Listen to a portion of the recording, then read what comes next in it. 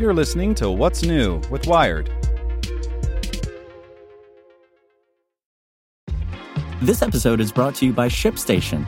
You know, some things take a lot of work, like sending little robots to far-off distant planets. And just as that's challenging, so too is running a successful e-commerce business, especially when there's so much to do. So I want to introduce you all to ShipStation. Now, I love using ShipStation because of its easy-to-use dashboard, which makes managing orders and printing labels a breeze and super smooth. Oh, and the customer service is just out of this world. It's exactly what you need to help grow your business. Sign up for your free 60-day trial at ShipStation.com/technews. That's ShipStation.com/technews.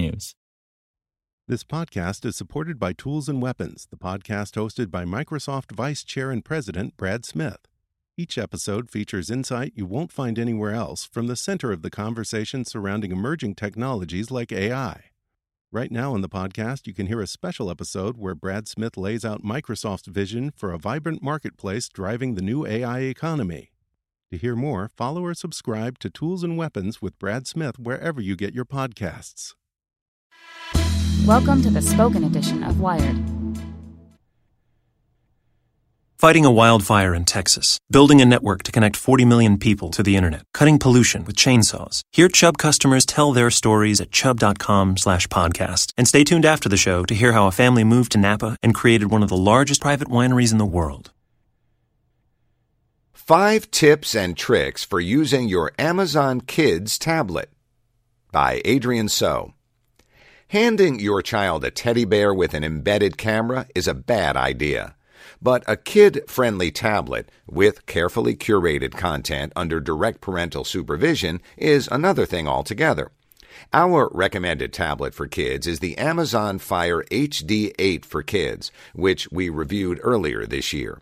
Its parental controls and rugged design make it ideal for your tot, but there are 5 things you should look for when you set up your Amazon Fire for Kids device for the first time. Number 1, set educational goals. If time limits and curfews don't seem like strong enough restrictions, Amazon Free Time also differentiates between educational and entertainment content. Books, yes. Web browsing, no. Apps and videos on a case-by-case basis. Selecting Learn First in the child's profile blocks access to entertainment content until they've read a book or played a game about the alphabet for 20 or 30 minutes. Number 2, hide profiles on lock screen. Do you have multiple kids sharing one tablet?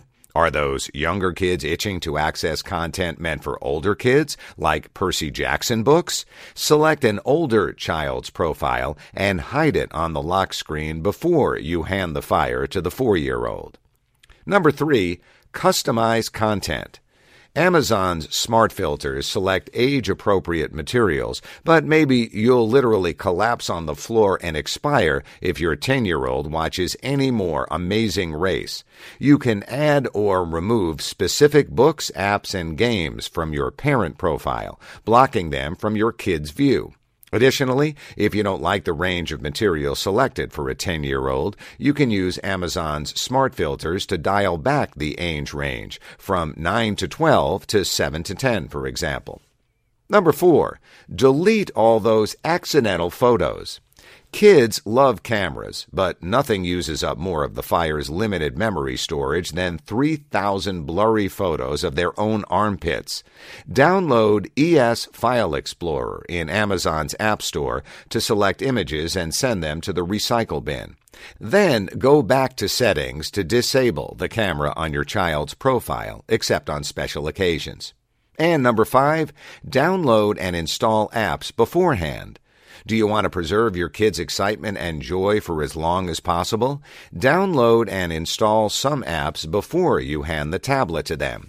Nothing makes a small child's focus drain away faster than watching that little bar creep across the screen.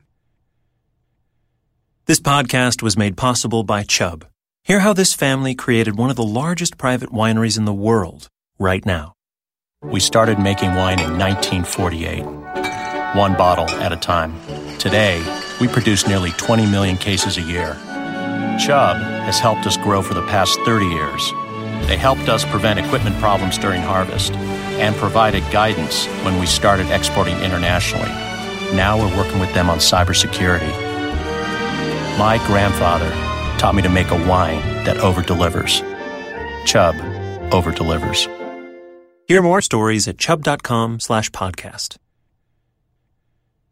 Want to learn how you can make smarter decisions with your money? Well, I've got the podcast for you. I'm Sean Piles, and I host NerdWallet's Smart Money Podcast.